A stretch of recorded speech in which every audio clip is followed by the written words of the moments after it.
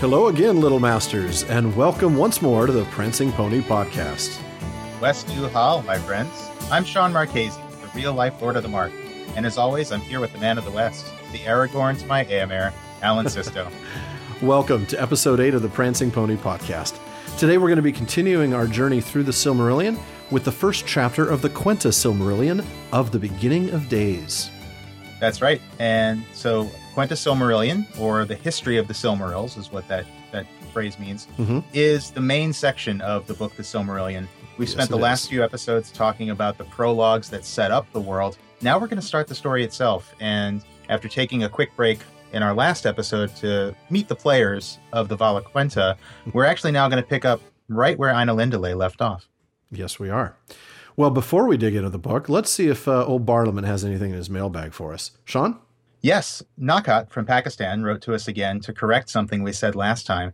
And before we get into her comment, I just want to take a quick moment to say, so we're recording this on March 30th, and the tragic attacks in Lahore, Pakistan that happened on Easter Sunday are still all too fresh in our memories. Yeah, very much so.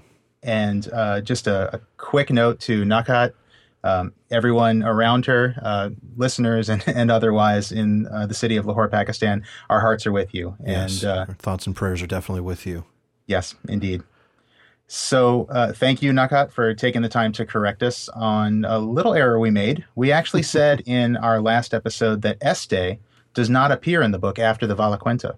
Alan, do you want to touch on this one? Well, yeah. I do think that we mentioned, in fairness, that we see her one more time when her maidens tend the body of the mother of one of the primary characters, as it turns out. But I did say that we don't see her again in the text after that. Well, it turns out I was wrong. It happens every now and then. Don't ask my wife. She might tell you it's more than now and then. We'll see a brief mention of her again in chapter 11. But they're very brief and very much to the side. Her point, though, I think Nakat was making was that Este is involved even if she's not explicitly mentioned. Every time that healing and rest is involved. We'll see this a couple times in the story of Turin Turambar and some other spots in particular. And, of course, that's an excellent point. We were just talking about explicit mentions, so in a way we were right, but in a way we weren't. She did have some other questions, but they're going to have to wait until their respective chapters for further discussion. Yep. But Tanya also wrote in with another correction for us. You want to handle this one, Sean? I sure can. So thank you, Tanya, for pointing out that last time we mentioned incorrectly that Yavanna and Vanna are the only two Valar siblings where we know which one is older and which one is younger. So we did miss something pretty big, actually. And pretty obvious. It's pretty obvious, actually, that Namo and Irmo, their relationship is also mentioned, and it's very clear in the text that Namo is the elder of the two brothers and Irmo is the younger. We missed that one, big one that we missed. So thank you, Tanya. And also, Tanya had some really good ideas about what age might mean for the Ainur. I love, Tanya, I love your theory on what it means for beings that are older than time itself. And also, there were a number of really good questions in there that I do want to get into. Yeah, that I would love to get into at a future episode. But for now, this is a meaty episode. I'm afraid we just probably don't have the time to tackle all of those. But that's true. But we'll definitely get to both Nakat's and Tanya's questions really soon. Definitely. But for now, I think we do have a question that has been waiting since our very first episode. Yeah, since our little debut trailer, if I remember correctly. Back when we first launched, we got this question from Allison M. of Haverhill, Massachusetts. And Allison, I do hope I could pronounce that correctly. She says, "You spoke wisely on topics obviously close to Tolkien's heart and mind. I'd like insight into his difficult concept of death as a gift to mankind. He knew better than most that death is an enemy. So I'm hoping you can shed some light here." Well, he certainly knew better than most that death is an enemy. He lost every one of his friends. I should say every one of his friends, but he lost several of his friends by the time he was, in his early 20s as a result of World War I. And, of course, he lost his mother at a very early age and his father even earlier than that. Both of them were dead by the time he was 12. Yeah. It was a really tragic childhood in that context. And certainly he knew that death is an enemy in our real world, so to speak. As for this concept of death as a gift to mankind, I really want to dive into this, but we're going to be touching on it at the end of the episode. So I just want to touch on it, that it is a primary theme In fact, I was just glancing through one of the letters recently, and I found this little passage that I thought was really telling. I kind of wish we'd found this when we were doing the Tolkien Reading Day episode. In a letter in 1956, he's writing to somebody, and he's basically talking about what the themes of the story are. And he specifically says, "I do not think that even power or domination is the real center of my story." He then goes on to say, "The real theme for me is about something much more permanent and difficult, death and immortality, the mystery of the love of the world in the hearts of a race doomed to leave and seemingly lose it, the anguish in the hearts of a race doomed not to leave it until its whole evil-aroused story is complete." So certainly this is a central concept. So we're going to want to spend a lot of time on that when we get to that subject. So Allison, thank you for framing that question well. It is a difficult concept. It does not fit with the way we view death. Really, and that goes for very, very many worldviews, whether you're you don't have a particular faith, or whether you come from a Christian worldview like Tolkien, or from other world religions. Certainly the idea of death as a gift is not something that we'll not see. Usually something we think of. Yeah. No, it isn't. And for a lot of reasons, we fear it, even if we don't need to. So we'll touch on that. That reminds me of the words that Arwen spoke to Aragorn. Oh yeah, in the tale of Aragorn and Arwen that we read. Yes, in that the she pities that she pities us now because she understands what and it's like to face death. That's right, and she says, "For if this is indeed, as the Eldar say, the gift of the one to men, it is bitter to receive." You know, she's finally understood that concept, and so it is certainly clear that it is a bitter gift in a lot of ways, and so certainly to Allison's point, it's very easy to see death as an enemy. Yeah. It didn't take. This is one thing that it didn't take Melkor a whole lot of hard work to twist this and pervert it. Right, indeed. Well, we will touch on that for sure. So, Allison, I don't want to tell you that we're punting on that. We're going to get to it at the end of the chapter today. So, because that's here, we wanted to raise your question and let you know that we will get to it. So, in the meantime, let's go ahead and dive into the text. This is going to be a meaty episode. There's a lot of things to talk about. But let's start at the very beginning, as they say. I believe it's said that it's a very good place to start. Very nice. I'll just read a few lines from the first paragraph here on page 35. "But in the midst of the war, a spirit of great strength and hardihood came to the aid of the Valar, hearing in the far heaven that there was battle in the little kingdom, and Arda was filled with the sound of his laughter." Tulkas the mighty arrives. Tulkas the strong. Love this character. Passes like a mighty wind. I love that. Yes, and there's just something about his laughter and his instead of this kind of brooding sort of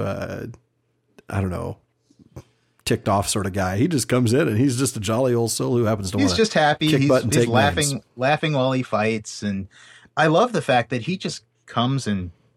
Well, you haven't said this yet, so I apologize. But he just comes and basically scares Melkor away. Oh yeah, he does. And it's just such a great image. He just terrifies him with his own laughter almost. Yeah. And Melkor's hate was given to Tulkas forever after. Forever after.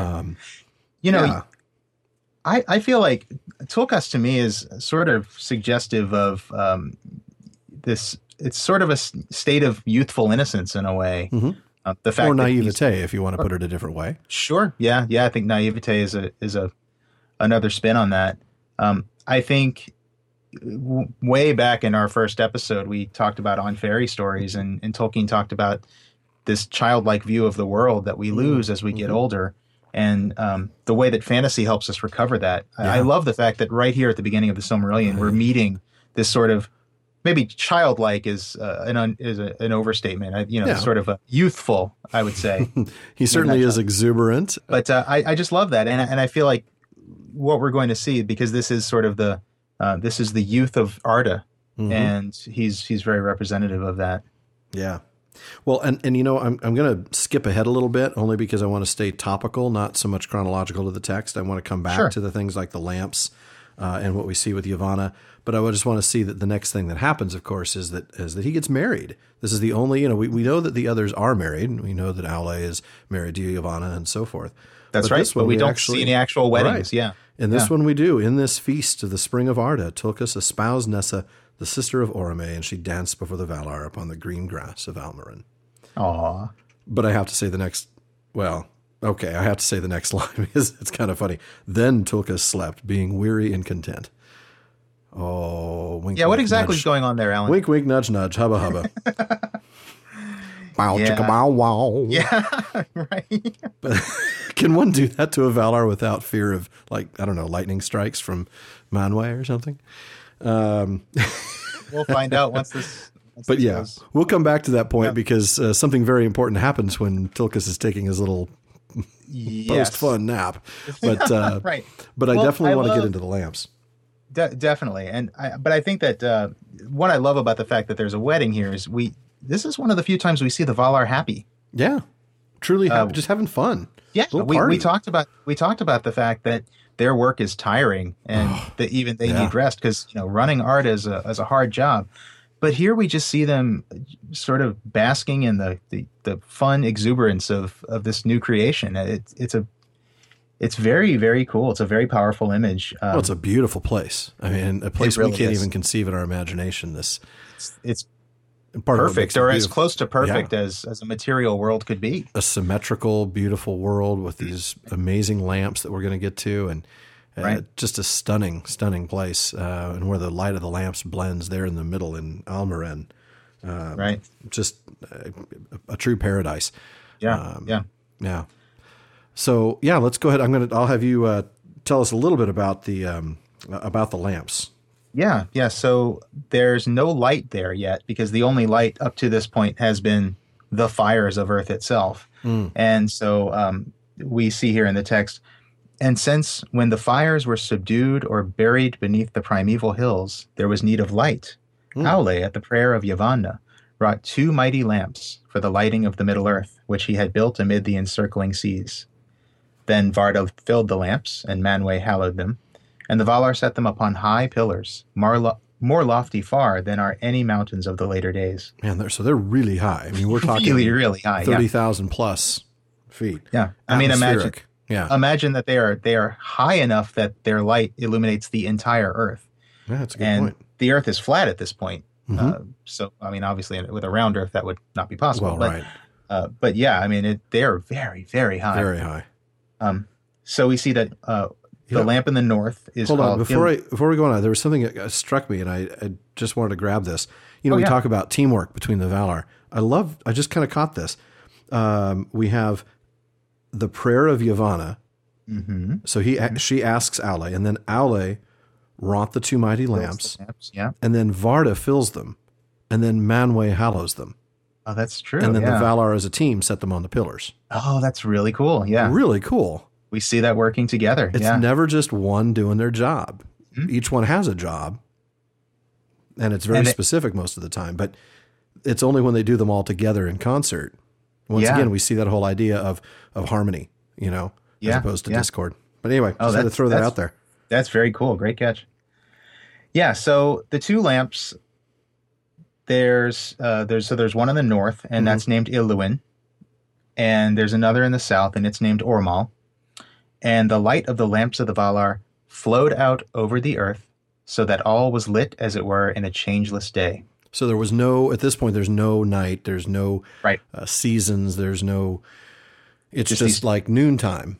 Or exactly. Mid-morning or whatever it might be, but it's that way everywhere at all times. Everywhere at all times, these 2 lamps shining. The only place where we see that there's a slight bit of difference is, and I don't want to say difference, but let's consider the light to be sort of a different color. Well, right. Is right in the middle. So you mentioned Almarin, which is the place where the Valar set up their home, which is actually the geographic center of Arda. Right. And is surrounded by, sort of perfectly symmetrical land masses. That's the thing. You can actually say the geographic center because it is flat, number one, which you can't there's no center of the earth. When we think of the geographical center of the earth now, we're thinking of the core of the earth because it's the center of a sphere. But this is the center of a flat surface. The center of a circle. Yeah. And a symmetrical surface at that. Mm-hmm. Right.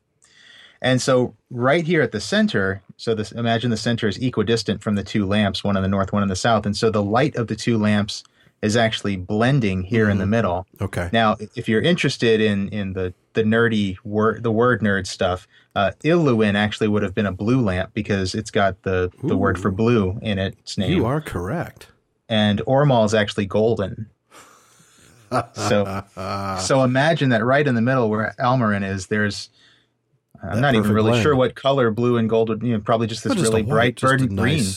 Or maybe just a sunlight white. Right, right. Or maybe, blue and gold, maybe you'd get sort of kind of a lush, kind of bright green. I don't know, but it's got to be a beautiful light that's right there in the center. Yeah. Wow, that's an interesting thought. And this fact that it's a changeless day, I think you just mentioned, Alan, the sort of the symmetry and the perfection of Arda here in what we are going to call the spring of Arda. It is changeless. I think the Valar, I believe, intended it to be perfect and constant and immutable. It's clear they intended this to be the way it was supposed to be forever. But we see soon enough that isn't the case. That doesn't last long. No, we get to see the party, of course. As they were resting from their labors, Manwë ordained a great feast. But Melkor knew that this feast was happening. Now, why would I talk about a party that only takes up a single paragraph in this chapter when there's a lot of other things to talk about in this chapter? I'm going to tell you why, for those of you who are new readers. Let's just say that every time there's a party, interesting things happen. True. That's very true. Every time, if you read, and it was a time of festival, cue the spooky music. And read that next paragraph very carefully. Something's going to happen. Something's about to happen. This is just how it. I don't know why that is, but no, but it is, and certainly that's what happens here. Melkor knew all that it was done, for even then he had secret friends and spies among the Maiar whom he had converted to his cause. And far off in the darkness, once again we see the typical behavior of Melkor here. Far off in the darkness, he was filled with hatred, being jealous of the work of his peers, whom he desired to make subject to himself. So again, all of those sins of Melkor that we saw back in the Ainulindalë, they're repeated here. Yes, absolutely. And I want to say, remember that sentence, because I'm going to come back to it a little bit later. Whom he desired to make subject to himself? Filled with hatred. Yeah. Darkness filled with hatred, jealous of the work of his peers, and desired to make subject to himself. Remember those three characteristics. Okay. That's all I'll say right now. Even I'm intrigued. So he gathered to himself spirits out of the halls of Ea that he had perverted to his service, and he deemed himself strong. So at this point, he goes ahead, he draws near to Arda, draws near to the earth, and looked down upon it, and the beauty of the earth in its spring filled him the more with hate. We all know somebody like that, right? These people who they just want to be angry all the time. They just want to be mad at everything good that happens. Exactly, and if one person has something really good, they get even more mad. Well, we see this word, jealousy applied to Melkor so many times. Yeah. So when they were gathered upon Almarin, fearing no evil, they did not perceive the shadow in the north. In that feast, of course, this is what we just talked about earlier. Tulkas marries Nessa. Then he slept. Melkor deemed that his hour had come. You can do that all night. I'll laugh every time. We do need some sound effects, don't we? We do. We really maybe do. have a wow sort of really. When would we ever use that again? Though that's the only problem. I don't know. That is true. I mean, we could use it horribly inappropriately during Beren and Luthien, but we would get so much email. Yeah, let's we're even going to get email now, aren't we? We probably are. We're going to get people telling us you can't go there. Yeah, let's move on. Okay, moving on. Moving on. So he gets up there in the far north. We talked about the lights blending in the middle. Well, we can also surmise, since the light travels out in a circle, that the light of the southern lamp doesn't get to the north and the light of the northern lamp doesn't get to the south. So he's in an area in one of the polar regions, if you will, that obviously gets a little bit less light, and he's able to kind of sneak in there, and he creates the stronghold named Utumno. And this such a word of foreboding. Oh, isn't it? It sounds, again, this is Tolkien in his wordcraft, making words that sound like the things they describe. It sounds dark and sinister. It does, doesn't it? Nobody's going to, hey, man, there's a party down at Utumno. You want to go? I think I'll pass. Yeah, right. Another word nerd comment here. Yes. So this word utumno is the Quenya form of the Sindarin word udun, which Gandalf mentions when he is on the bridge with the Balrog, when he calls Balrog Flame of Udun. Yes. So, yes, he does. That makes sense. That does. Mm-hmm. And what does that, do we happen to know what that root means, or am I asking you too much word nerdy stuff? I've seen it translated as hell. Okay. Yeah, I don't know if that's a little too on the nose, but that might be. I think maybe I'm thinking of Thangorodrim in this sense, but or maybe Angband. One of them is prison. I think it's Angband, isn't it? Angband is prison of iron. That's it, prison of iron. Yeah. Well, we'll get there soon enough, won't we? Yeah, we keep sidetracking. I'm sorry. Too many fun words. No, well, what we see now, though, is the result of Melkor's return.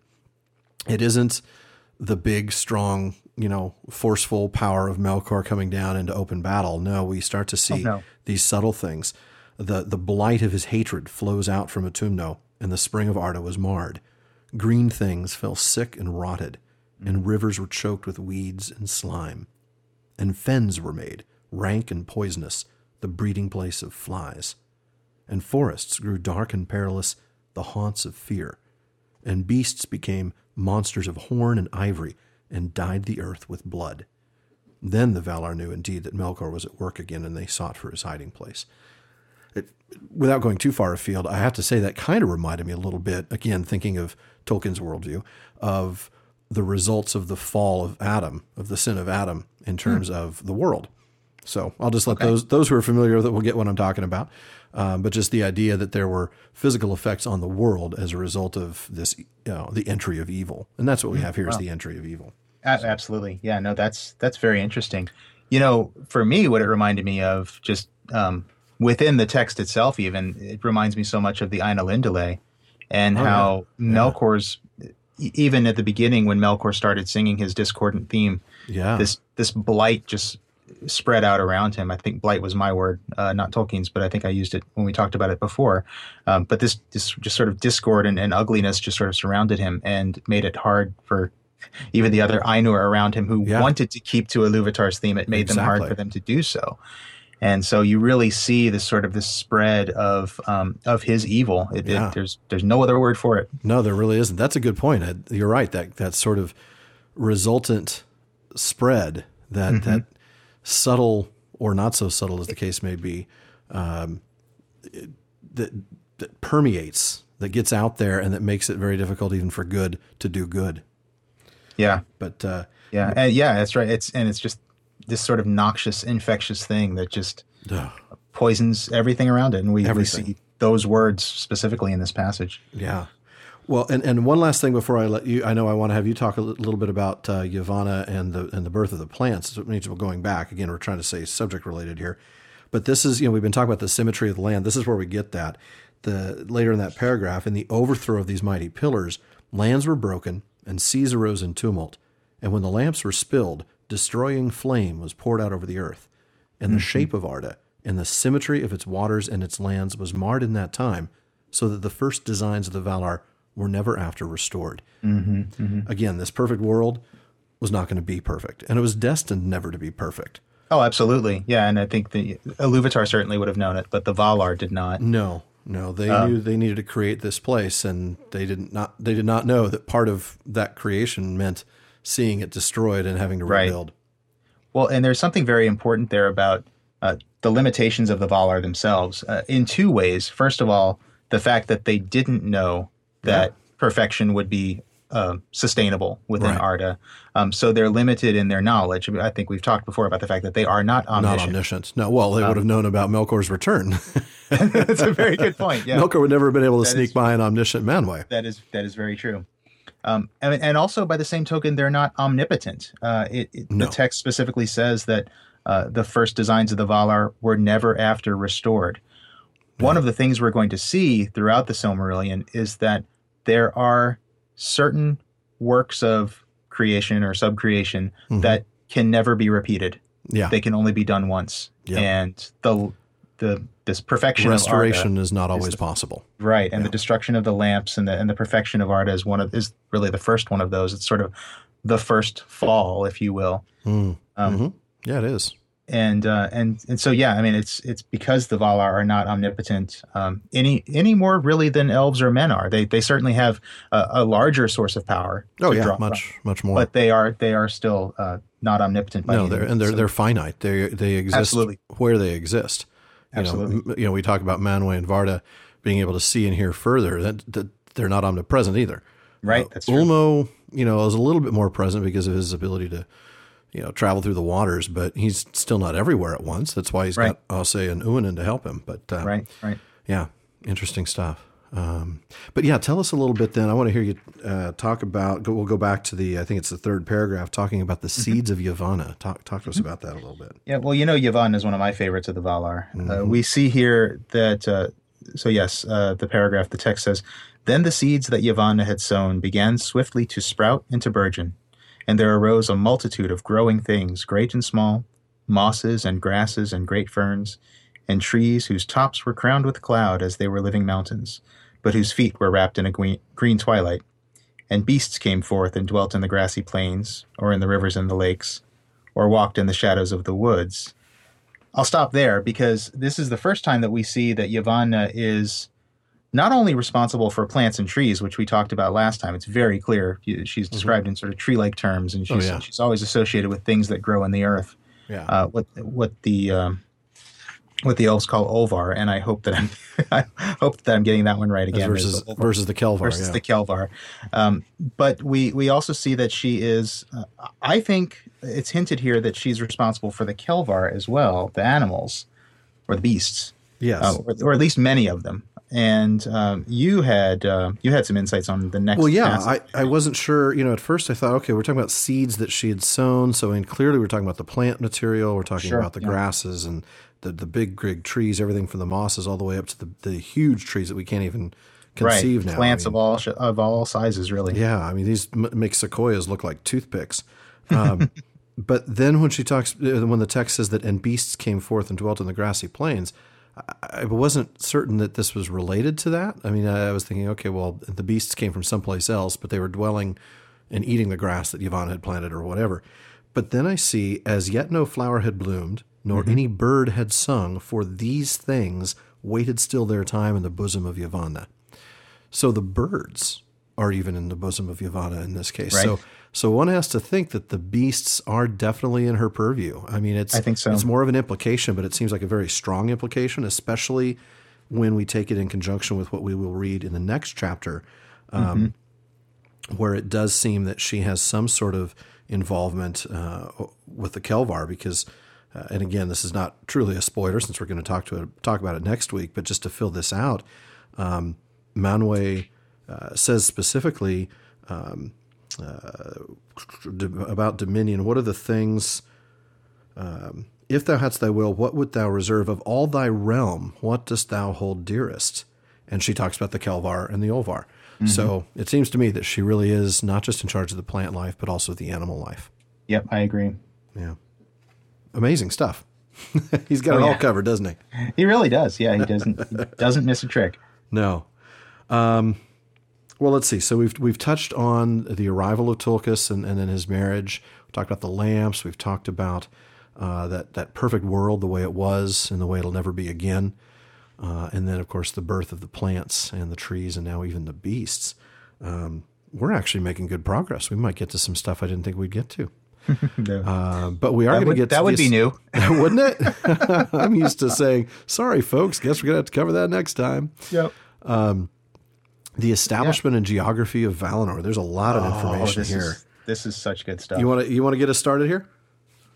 Sure, I can do that. Okay. Yeah. So we're on page 37 here.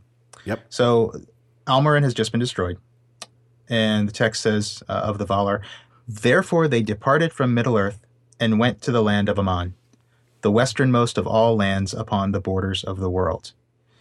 For its west shores looked upon the outer sea that is called by the elves Ekaya, encircling the kingdom of Arda." I'll stop there. Yeah. So the Valar are leaving Middle-earth. They're moving west, but they're staying on Earth. They're on Arda. Yeah. On Arda. Yeah. Aman is the westernmost continent on Arda. Remember this flat Arda, the westernmost continent. So it's right on the edge of the world. Mm-hmm. To the west is the encircling outer sea. This Ekaya is really, really a cool concept. I don't think we see nearly enough of the encircling sea. No, I wish we would. Yeah, it's sort of this ethereal, sort of cosmic sea that envelops the Earth, which I think you get a little bit more of in some of the deep cuts of the history of Middle Earth, but not enough here. Yeah, the B-sides.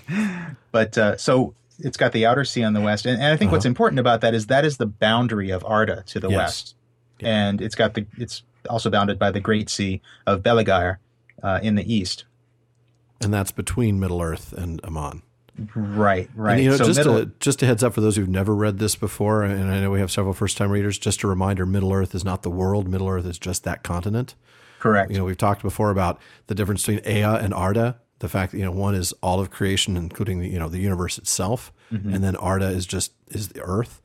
Well, Middle Earth isn't the planet Middle Earth, it's just the continent. Correct, right. Aman is this other continent. So right. we're so don't get the idea that we're dealing with different planes of existence here. Aman is not yet. True. Spoilers. But yeah, they are at this point they are two continents on that you can actually sail between them on the Sea of Beligair. So they've moved to Middle Earth, and let's see. I'm going to go on and read a little bit more if I may. Yeah, please do. And since Melkor was returned to Middle-earth, and they could not yet overcome him, and this is just later on in that same paragraph I was in. More evidence of that lack of omnipotence, by the way. Right, that's true. The Valar fortified their dwelling, and upon the shores of the sea they raised the Pelori, the mountains of Aman, highest upon earth. And above all the mountains of the Pelori was that height upon whose summit Manwë set his throne. Taniquetil the elves named that holy mountain, and Oyolose, everlasting whiteness, and Elerina, crowned with stars, and many names beside, but the Sindar spoke of it in their later tongue as Amon Ulos. From their halls upon Taniquetil, Manwë and Varda could look out across the earth, even into the furthest east.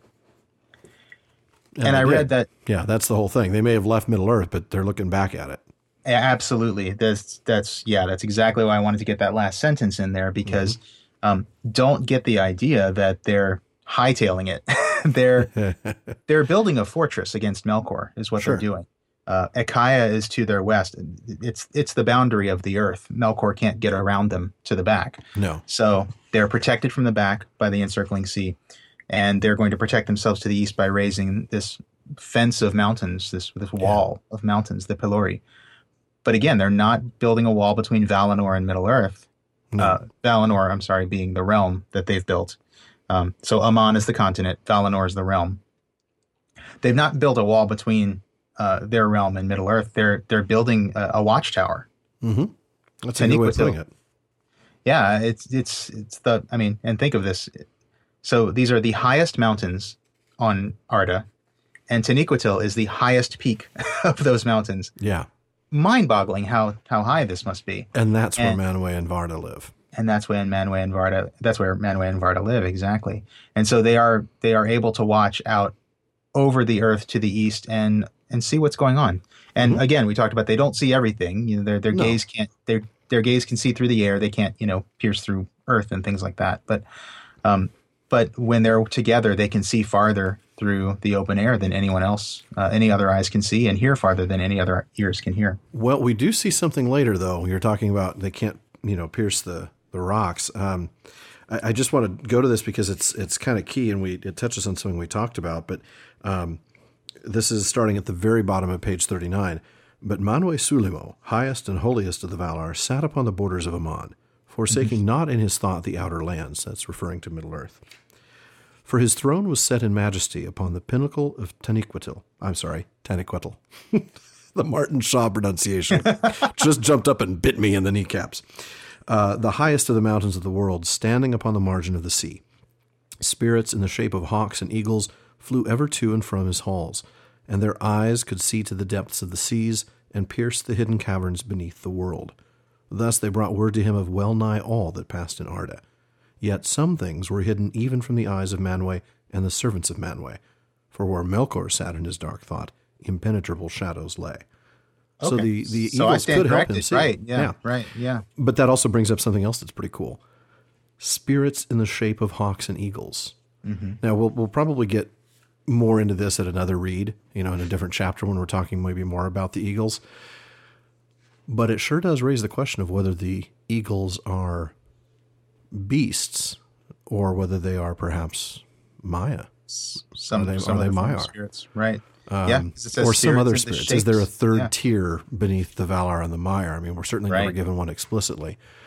So if we're not given one explicitly, then and we had to fit them into one of the two, then clearly they'd be Maiar, which is an interesting concept. That is a very enticing concept. I know. I can't wait to discuss that more as we find more of the eagles. I think Yeah. as they play a bigger role, I think we'll dive more into that. But anyway, I wanted to raise that because it was relevant to what you just said about about Manwë and his ability to see. See anywhere. No, that's cool, and that actually does. I oversimplified when I said they can't see through Earth and so forth.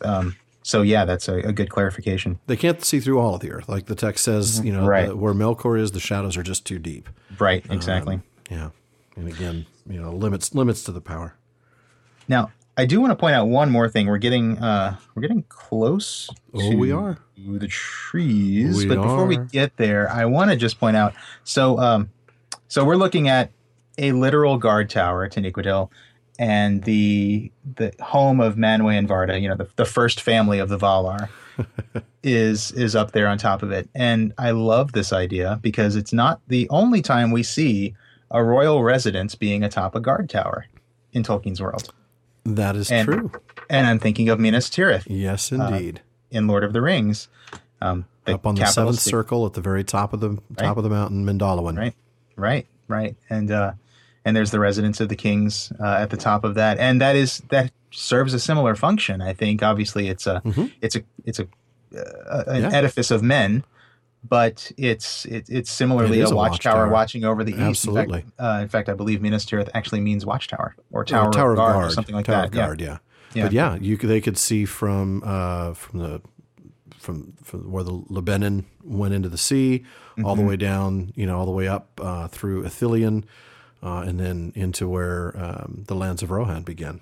And I can't recall, could they actually see into Mordor from the top of Mindalluin, or were the mountains too high? Yeah, the mountains of Shadow would have been too high. They would have been able to see across. They would have seen certainly the volcanic activity of Mount Doom. Sure. They would have seen the storms and things like that, but no, they wouldn't have seen into Mordor. Right.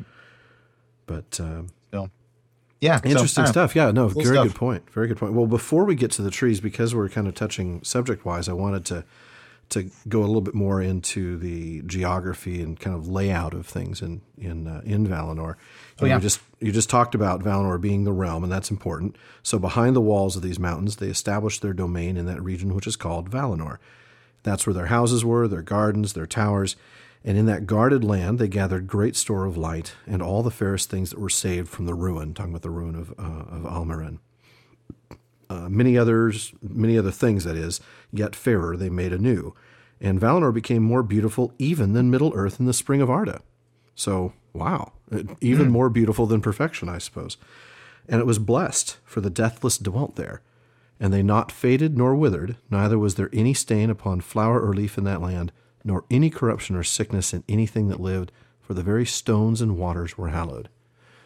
But as we'll find out in a chapter much, much later, it is not the fact that the land is hallowed that makes the Valar immortal. It is the fact that the Valar are immortal. It's the other way around. That hallows the land. And that's very key. That is very key later on, because there are going to be some who misunderstand that. Oh, very much so. So we have in the middle of the plain, so the mountains, the Pelori, and then you have a plain behind that. That plain then goes all the way to the encircling sea. So in the middle of that plain is a city called Valmar. Mm-hmm. Valmar of Many Bells. Valmar of Many Bells. Before its western gate, so it has a gate that looks west back towards, towards the encircling sea, actually. So it is not looking back towards the Pelori. There is a green mound, a Zelohar.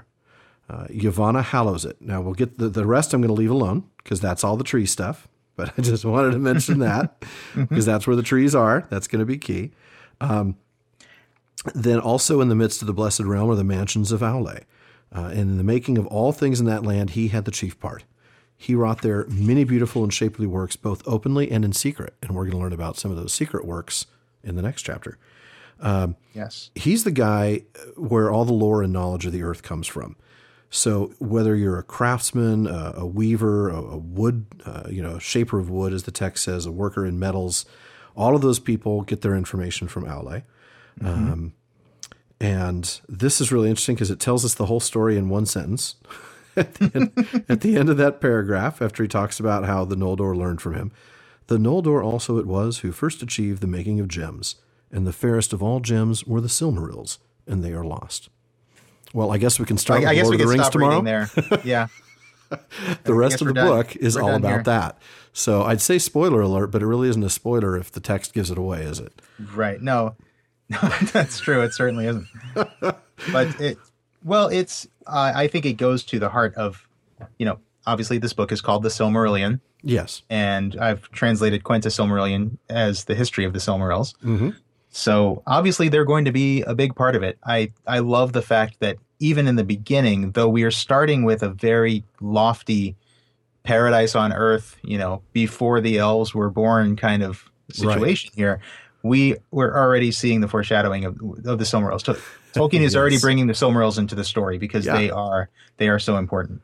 But he even tells us what happens. He doesn't. Right, absolutely, yeah. I really found that interesting that he didn't just say, that the going back to use the words that he uses, the fairest of all gems were the Silmarils. Period. Mm-hmm.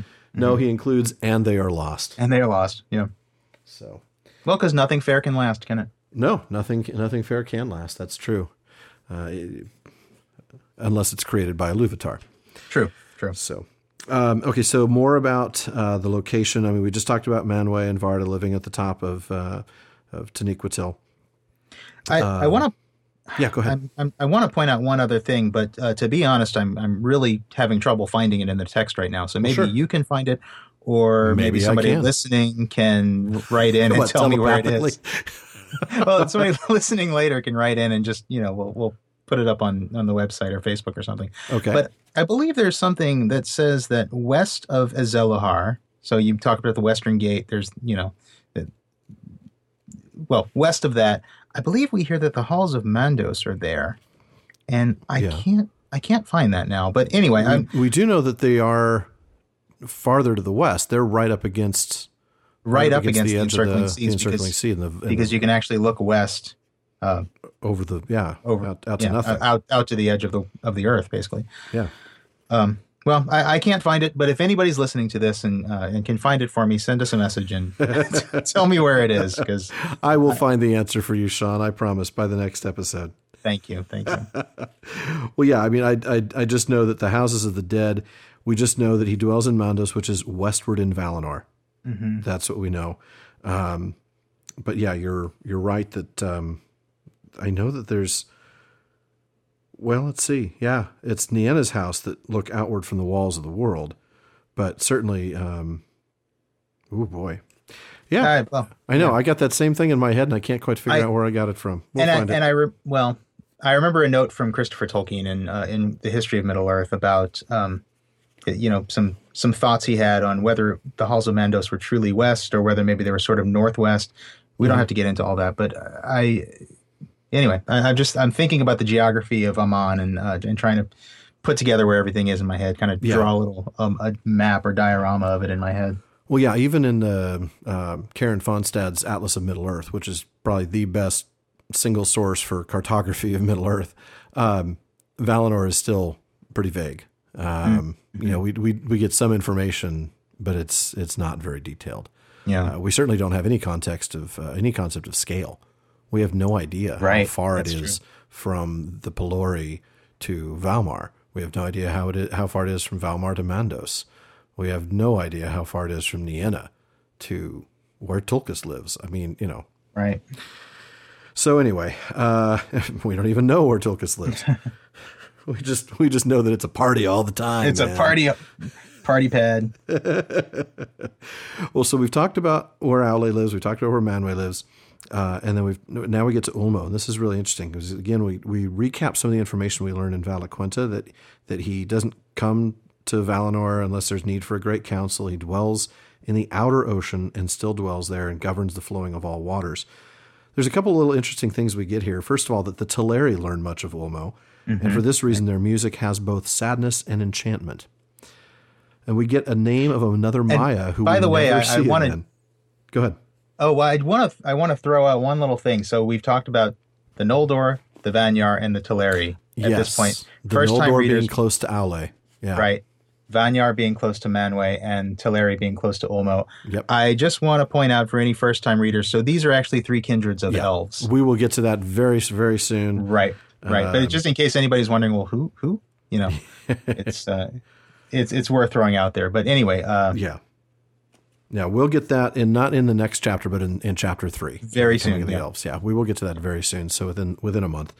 But yeah, those are the three kindreds, and you'll see that each one kind of gets closer to one of the Valar. That the Vanyar get close to Manwë, the Noldor being very much craftsmen, obviously take a shining to Aule, and the Teleri who end up being the shipwrights. Right. They end up being, of course, very close to Ulmo. Yep. We learned the name of another Maya. I don't think I'd ever noticed this before. I don't know how I missed it, but a Maya by the name of Salmar came with Ulmo to Arda. He who made the horns of Ulmo, that none may ever forget who once has heard them.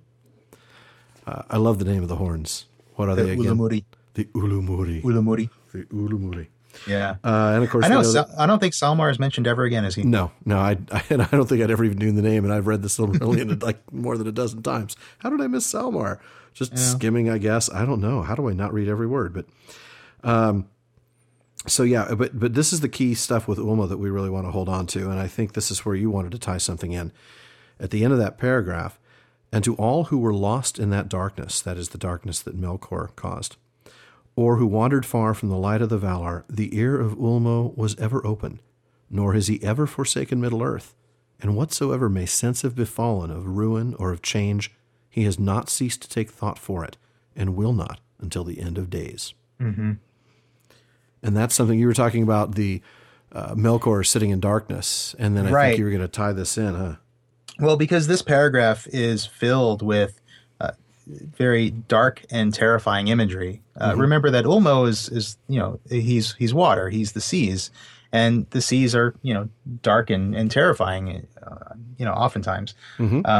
And there's also just the depth and the our inability to see through the sea. Anyway, well, all of that stuff is wrapped up with Ulmo, but I think what's very important here is that though he is terrible and though there's talk of sorrow unfathomed that he's associated with.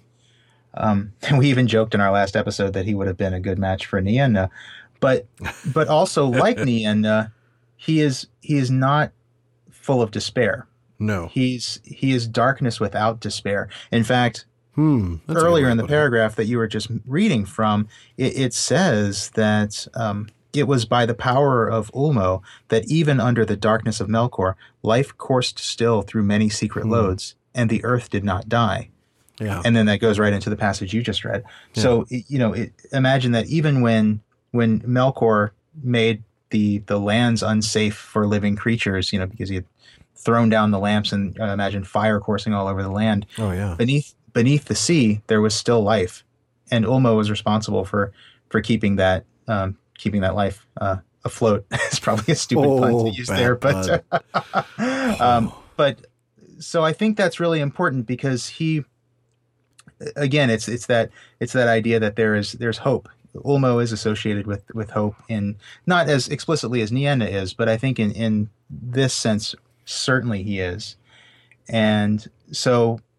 Let me go back then to what we said about Melkor at the beginning of the episode. Sure. So there's that earlier passage that I think you read that says that Melkor, far off in the darkness, he was filled with hatred, being jealous of the work of his peers, whom he desired to make subject to himself.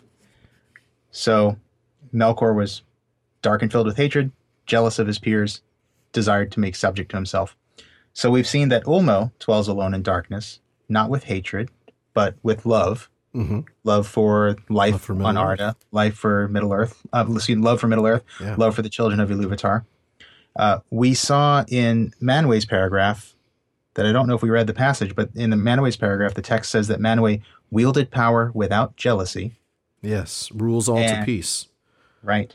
And we've seen that Aule seeks knowledge, but there's something in there about him not seeking to use that knowledge to control. And so these three traits that the text highlights in the three chiefs of the Valar are the exact opposite of the description of Melkor at the beginning of the chapter, even using the same words. Point. You're right. Yeah, and so it's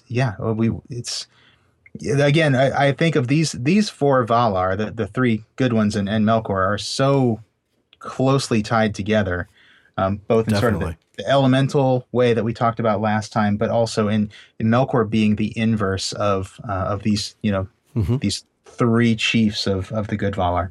And that's the key. It's Melkor that's the inverse of them, not the other way around, because as we talked about before, evil is a negation of good, not a thing of its own. Right. Excellent. Some excellent points. I loved that. That's good. I had not seen how each of those three traits of Melkor were negated by the way these three Valar conducted themselves. Mm-hmm. So we know that Ulmo didn't abandon Middle-earth. Neither did Yavanna. Tell us about that. Correct. Yep, we do see that she loves all things that grow, and she was unwilling to forsake the outer lands. So outer lands being Middle-earth.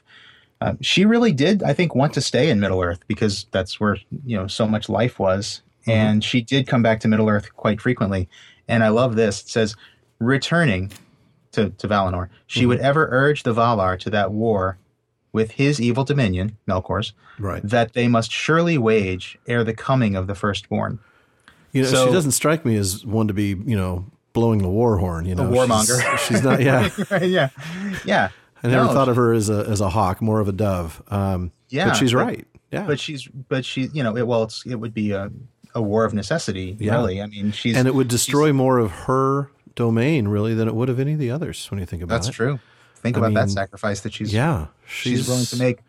But she knows that it's necessary because of the coming of the firstborn. They need to clean up the world. Which is what this is all about. This world isn't just their sandbox for them to play in and do cool things. Their whole purpose is to create a dwelling place for the children. Right. And so they really need to kind of get it in shape before the elves are going to be born. Well, there's one last one. And she's not the only one. Yeah. No, that's the thing. I love this. We're going to talk about Orome here. And I'll just actually read this text here. And Orome, tamer of beasts, would ride too at whiles in the darkness of the unlit forests. As a mighty hunter he came with spear and bow, pursuing to the death the monsters and fell creatures of the kingdom of Melkor, and his white horse Nahar shone like silver in the shadows. Then the sleeping earth trembled at the beat of his golden hooves, and in the twilight of the world Orome would sound the Valaroma, his great horn upon the plains of Arda, whereat the mountains echoed and the shadows of evil fled away, and Melkor himself quailed in Autumno, foreboding the wrath to come. Love that. Once again, Orome gets that just tremendous language. He's this majestic. He's terrifying to evildoers. Oh yeah. He's there's a couple of times where the word wrath is used of him. He's if Tulkas is the clown, Orome fights with wrath. You would not like him when he's angry. No, his brow furrows, and you better get out of the way. Yeah. But I love that the idea that there are these two Valar specifically, Tulkas and Orome, who just terrify Melkor. Mm-hmm. And then Varda too. I mean, that's funny. true. On an individual level, he seems afraid of all of them, and yet they seem a little hesitant to take him out early on. Yeah, well, I think it speaks to the fact that they're better people than he is.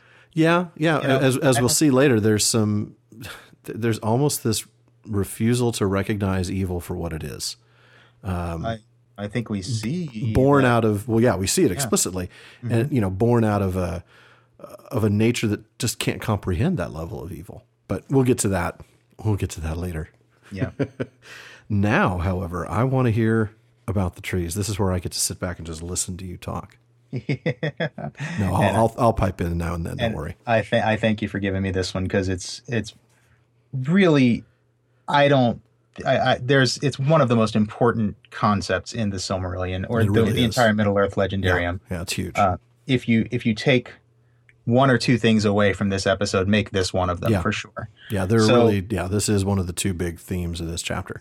Absolutely. So I am going back to, we are on page 38. Yeah. Top page 38. So you've already kind of talked a little bit about Valmar. I'm going to go back to the Western Gate. Okay. But first I'm going to remind everybody. So again, remember, the lamps have been destroyed. Arda has no light except for the stars, and the Valar need light. And they've certainly got Varda, but I don't think she can just walk around like a lantern for everybody. Her shining her face on Aula's, hold the flashlight for me, Varda. I don't think he can do that while he's working. So we are really disrespecting the Valar today. I know, we're just taking them. I'm sorry. We love the Valar. Somebody, I don't remember who, but somebody wrote in and oh man, it's going to kill me. I have to look it up. But one of our listeners wrote in and basically said, the next time you put their words into the vernacular, it's, please don't do it. It makes me laugh too hard, or right, something like that. And I'm thinking, oh boy, this is going to be a long podcast because we're gonna put a lot of this into vernacular. We're going to do that a lot. So anyway, so they need light, and they're going to create some. So going back it's not pitch black though, because there's the stars. Well, it's not just the stars. Right before that, behind the walls of the Pelori, they gathered great store of light and all the fairest things that were saved from the ruins. So you are correct. Somehow there must have been a little bit. I just don't know what its source would have been. Yeah, you are correct. That's right. Well, that's a good question. I wonder if some night lights. Yeah, right. There you go. I wonder if they may have found, because remember we saw that sort of the earth was covered in flame after Melkor tipped the lamps over. Mm-hmm. I wonder if maybe they were able to collect some of that. I don't know. I'm totally speculating here. Well, yeah, it's all speculation at that point. Yeah.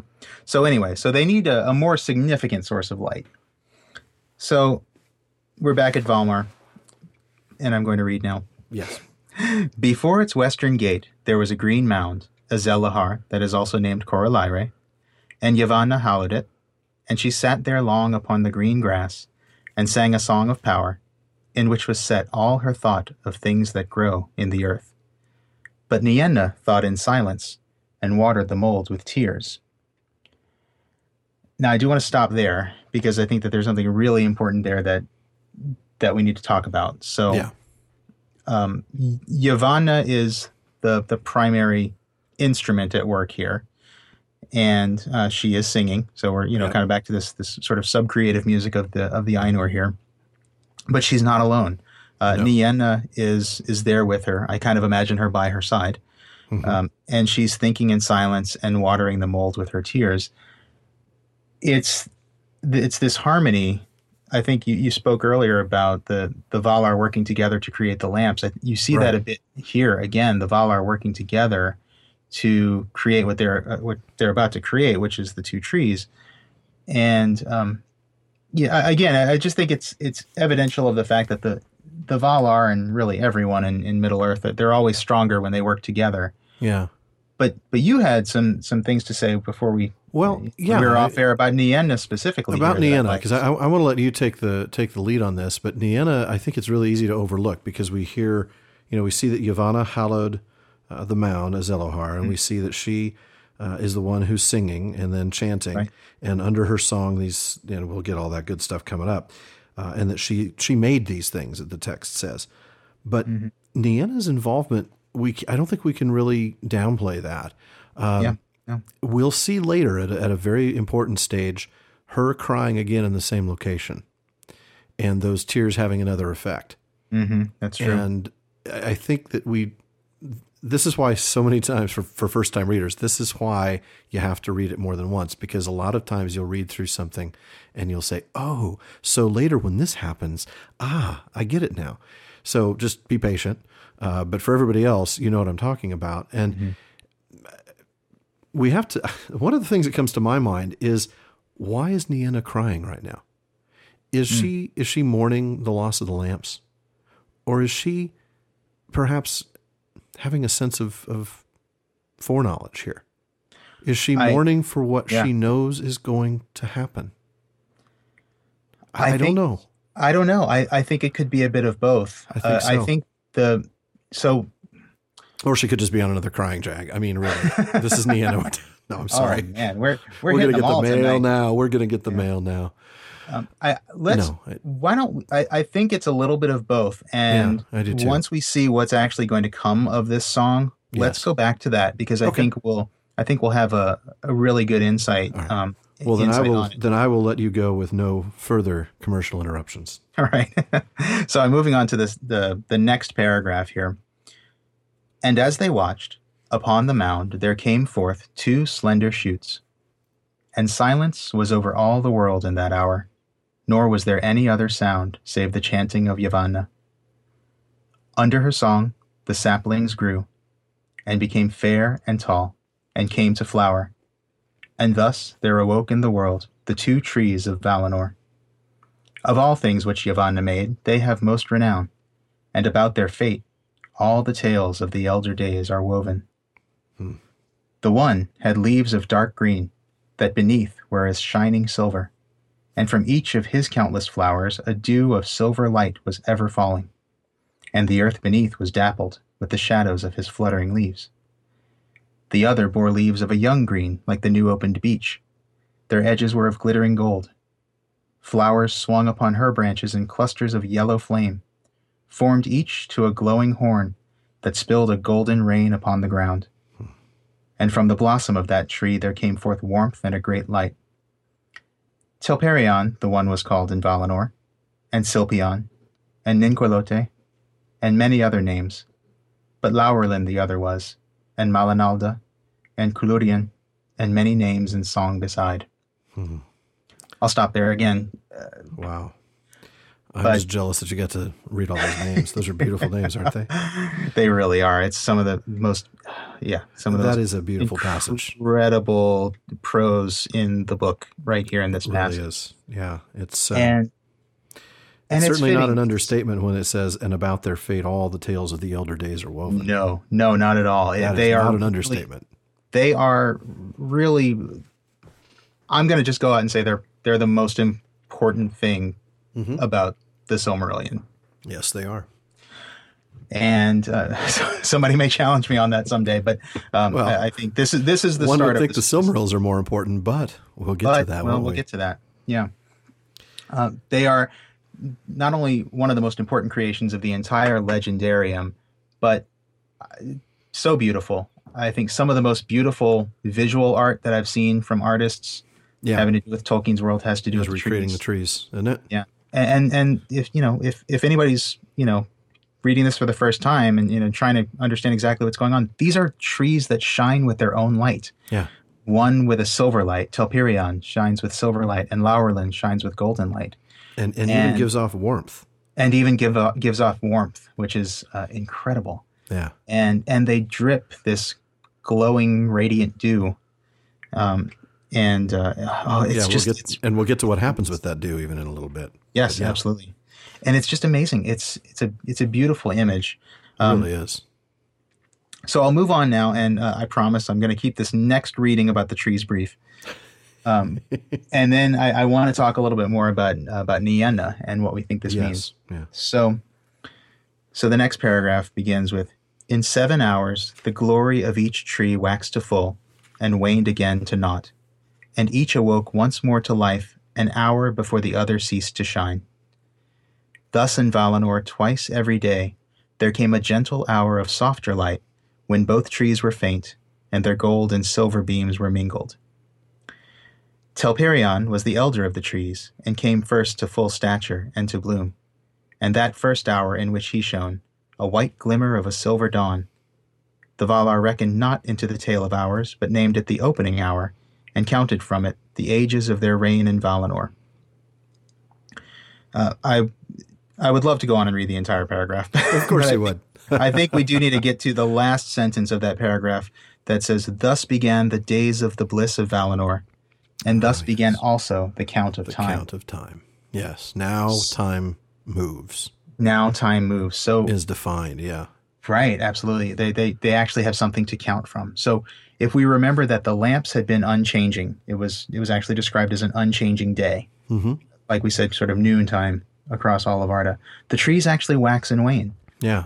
Telperion waxes first, reaches its brightest point, and then starts to wane, and then an hour before it goes out completely, Laurelin wakes up. And so there's that 1 hour of the mingling lights where both of them are probably very dim. Well, but they're at their dimmest. Right, but their light is mingling.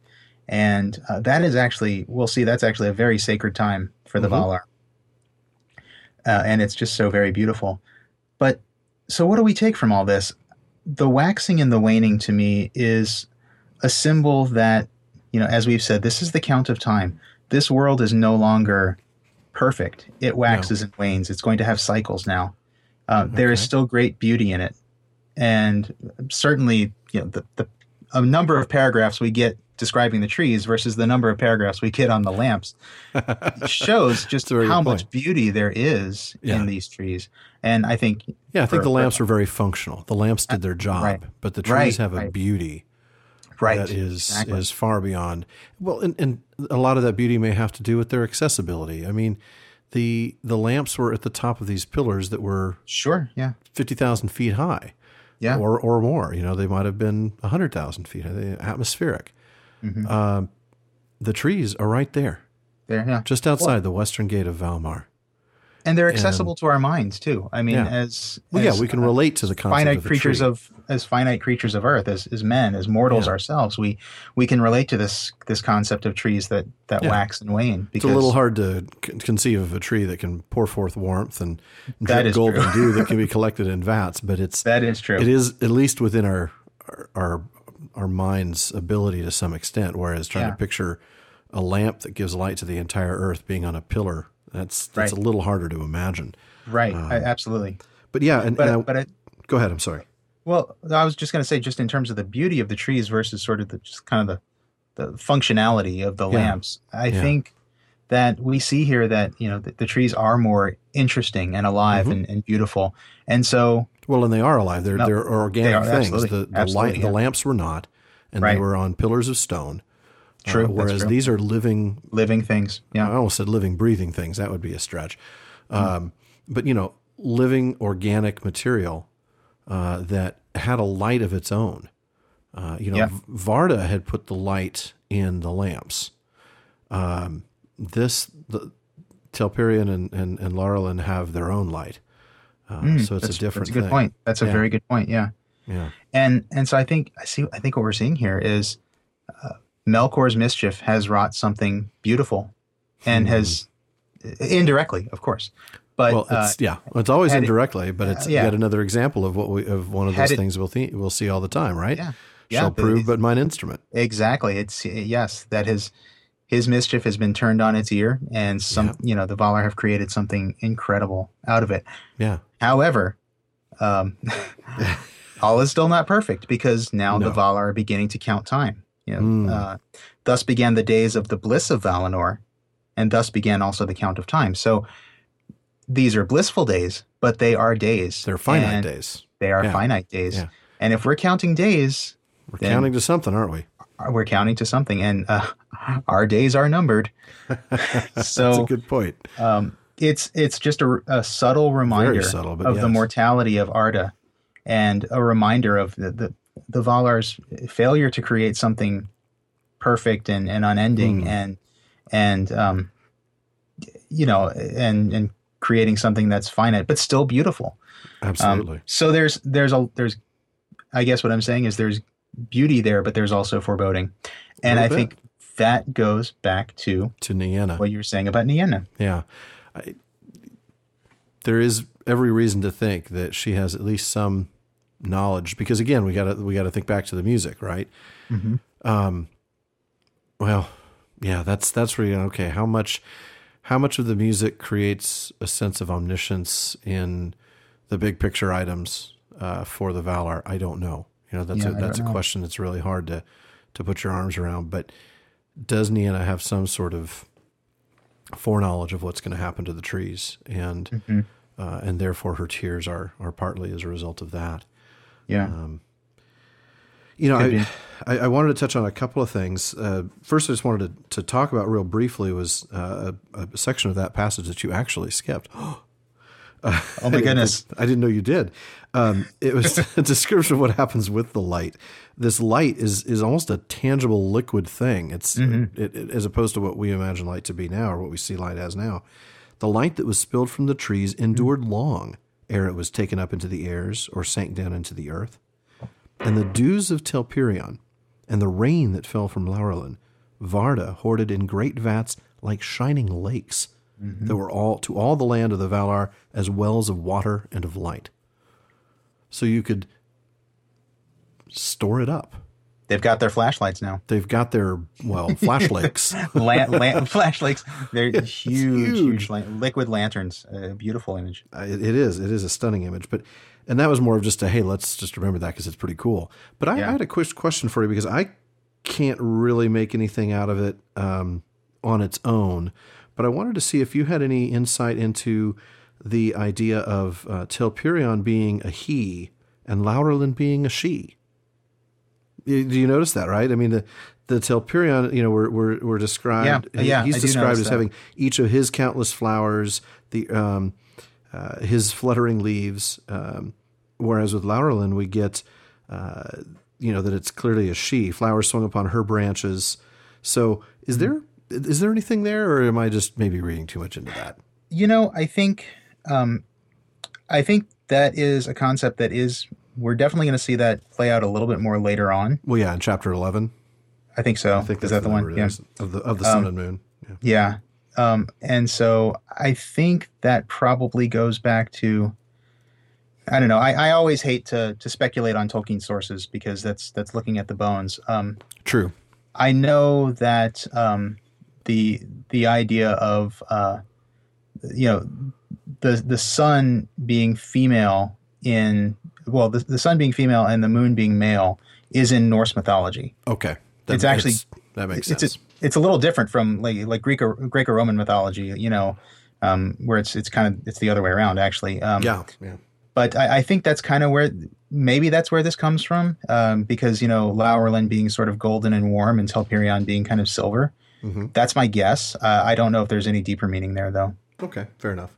Oh, and I just wanted to say earlier I had talked about somebody talking about putting the words into the vernacular. I wanted to give a shout out to Joan Freeman. That's who it was that had. That's who had it was. Commented. Thank you, Joan. I couldn't remember who it was, but she was, I think, a little concerned that I put Melian's words into vernacular. So, right. Oh boy, but unfortunately, that's not going to stop. No, I'll just tell you that right now. We're having too much fun with it. Man. I do have, there's one thing about the trees that I want to read into a little bit here. And this is just pure speculation on my part. But I do see the trees as symbolic of the two children of Iluvatar. Oh, interesting. We're going to see, as this plays out, that elves are frequently associated with Telperion. Yeah. There are seedlings of Telperion, little mini silver trees or white trees that are going to be important to elves primarily. And I think we'll have some very good reasons to associate men with the golden tree, Laurelin. And those of you who have read ahead, probably remember sort of the point at which men come into the story and how it might relate to this concept. I don't want to go too far down that road, but I do think it's very, I see it, just the two trees is very suggestive of that. Again, remember that Telperion actually awoke first. Yeah. And we've got this idea of the fading of Telperion and the waxing of Laurelin, which to me is sort of, if you see them as representative of elves and men, it's sort of I don't think that's as big a stretch as you think. In fact, I'm glancing right now at. Go ahead. I'm sorry. Yeah. Well, no. I mean, it might not be. I think of the sort of the dynamic in Lord of the Rings, where by the Third Age, elves are really they're fading. They are really waning. Fading. They are almost done, and men are just sort of waxing, of rising, and even certainly in the films, probably in the book, maybe a little bit less overtly. You hear this concept of elves saying things like "our time is ending" and things like that. Mm-hmm. So. I do think that there's something there. And again, it's the idea of the mingling of the lights of the trees being sort of such a sacred time for the Valar. That reminds me of the harmony between elves and men, and of course, hobbits and dwarves and so forth. But mostly elves and men. Victory. Certainly that first victory against Sauron Right. at the end of the Second Age. You know, I am going to jump ahead a little bit. I think, I mean, I hate doing spoilers, but I think we're just going to have to bite the bullet on this one, because what you just said really makes a lot of sense now that I think about it. In chapter 12, there's a list of names that the elves give to men. And in that list are a lot of things that are really not very nice. They call them the sickly and the usurpers and the inscrutable, the heavy-handed, the night-fearers, the children of the sun. And that's one of those things that it's kind of, one of these things is not like the others. I mean, that sounds almost like a compliment, whereas the others are all kind of, you know, really insults in some way. Yeah. And it has to do with when they came about. So that part is the spoiler, and I'll try to avoid going any further into that.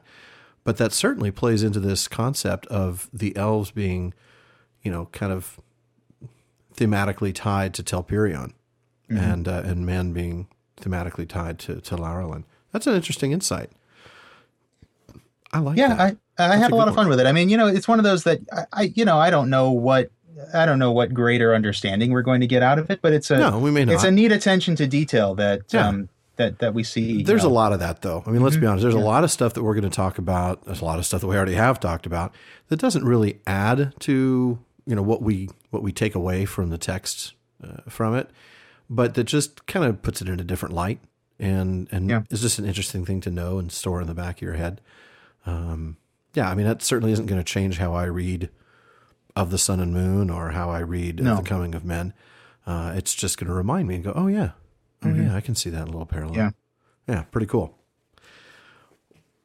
Oh my. Well, okay, I think that's all I've got on the trees. And I said oh my because I was looking at our time. I'm gonna just kind of read a little bit of this next stuff, but with all apologies to Allison and those who have been waiting for this discussion of the elves and men, I think we're gonna have to do a special episode on the difference between elves and men and immortality and mortality. The good news is that'll give us a chance to get deeper into it, because if we try to tackle it now, we'd have to try to shove 40 minutes of metaphysics into 10 minutes.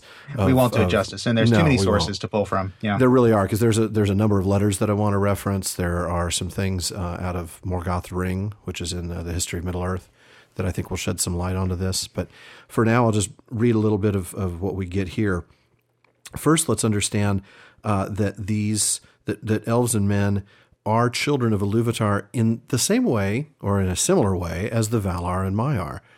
These are not, the Valar are not superior to elves and men in that sense. They are in terms of their power, like we've talked about. But let's read that. For elves and men are the children of Iluvatar, and since they understood not fully that theme by which the children entered into the music, none of the Ainur dared to add anything to their fashion. For which reason the Valar are to these kindreds rather their elders and their chieftains than their masters. We then get a little foreboding here with, if ever in their dealings with elves and men the Ainur have endeavored to force them when they would not be guided, seldom has this turned to good, howsoever good the intent. Cue the, kind of music here coming up. Foreboding music. And we get the hint that whereas to men he gave strange gifts. So let's get into that specifically as a teaser for our special episode. It is said that after the departure of the Valar there was silence, and for an age Iluvatar sat alone in thought. Then he spoke and said, Behold, I love the earth, which shall be a mansion for the Quendi and the Atani. But the Quendi shall be the fairest of all earthly creatures. I don't know if it's already been mentioned, but just so you're aware, listeners, Quendi are the elves, Atani are the men. Okay. Quendi's firstborn and Atani is followers, I think is the... Quendi, I believe, is actually the speaking people. The ones who speak. That's correct. I think Atani must be followers. I think it is. But the Quendi shall be the fairest of all earthly creatures, and they shall have and shall conceive and bring forth more beauty than all my children, and they shall have the greater bliss in this world. But to the Atani I will give a new gift. Therefore he willed that the hearts of men should seek beyond the world, and should find no rest therein. But they should have a virtue to shape their life, amid the powers and chances of the world, beyond the music of the Ainur, which is as fate to all things else. And of their operation everything should be, in form and deed, completed, and the world fulfilled unto the last and smallest. Now, what I see there, it could be days worth of conversation. So much fun. When we talk about this in our special episode, we'll be focusing primarily on life, death, mortality, immortality, the nature of the gift, that kind of thing, and a little less on this idea of the virtue to shape their life beyond the music of the Ainur, which is as fate to all things else. That idea of fate and free will is something I've been working on for a while.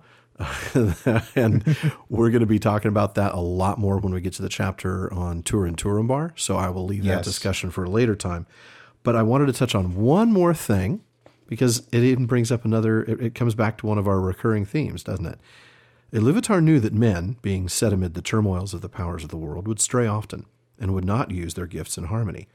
And he said, "These two in their time shall find that all that they do redounds at the end only to the glory of my work." That's just another way of saying spabimi. SBB mine. Shall prove but mine instrument. Yep. Love that. Just absolutely love that. So, we could go more. I want to touch on one last thing as the teaser, that of old the Valar declared to the elves in Valinor that men shall join in the second music of the Ainur, whereas Iluvatar has not revealed what he purposes for the elves after the world's end. So there is a purpose for men after the end of Arda. We don't know what happens to the elves. So we're going to spend a lot more time on that. Yeah, and what's fascinating about that big question is, remember that the Silmarillion is a story of elves told from the elves' point of view. Mm-hmm. They don't even know what happens to them. They don't know. And I think we'll get into that when we look at some of the kind of more metaphysical texts that Tolkien has written on the subject. Yeah. But like they don't even know we'll bring in some of those extra things. Like we talked about the Morgoth's ring. You'll bring in some of the that conversation between who were those two again that you were just reading about? Finrod and Andreth. Yes, of course. So another hat tip to Joan for strong recommendations on that one. Yes, very much so. So we will touch on that, and I apologize that we have to wrap it up, but really I'm looking at the time and thinking, we need to call this one. So I think we do. Before we do, Alan, I just want to correct one thing that I said. Atani, I just looked it up, actually means second born, not followers. Okay. There's another name for men, which is Hildor, which means followers. That's the followers. Yeah. The afterborn, the second born. Yeah. Yeah.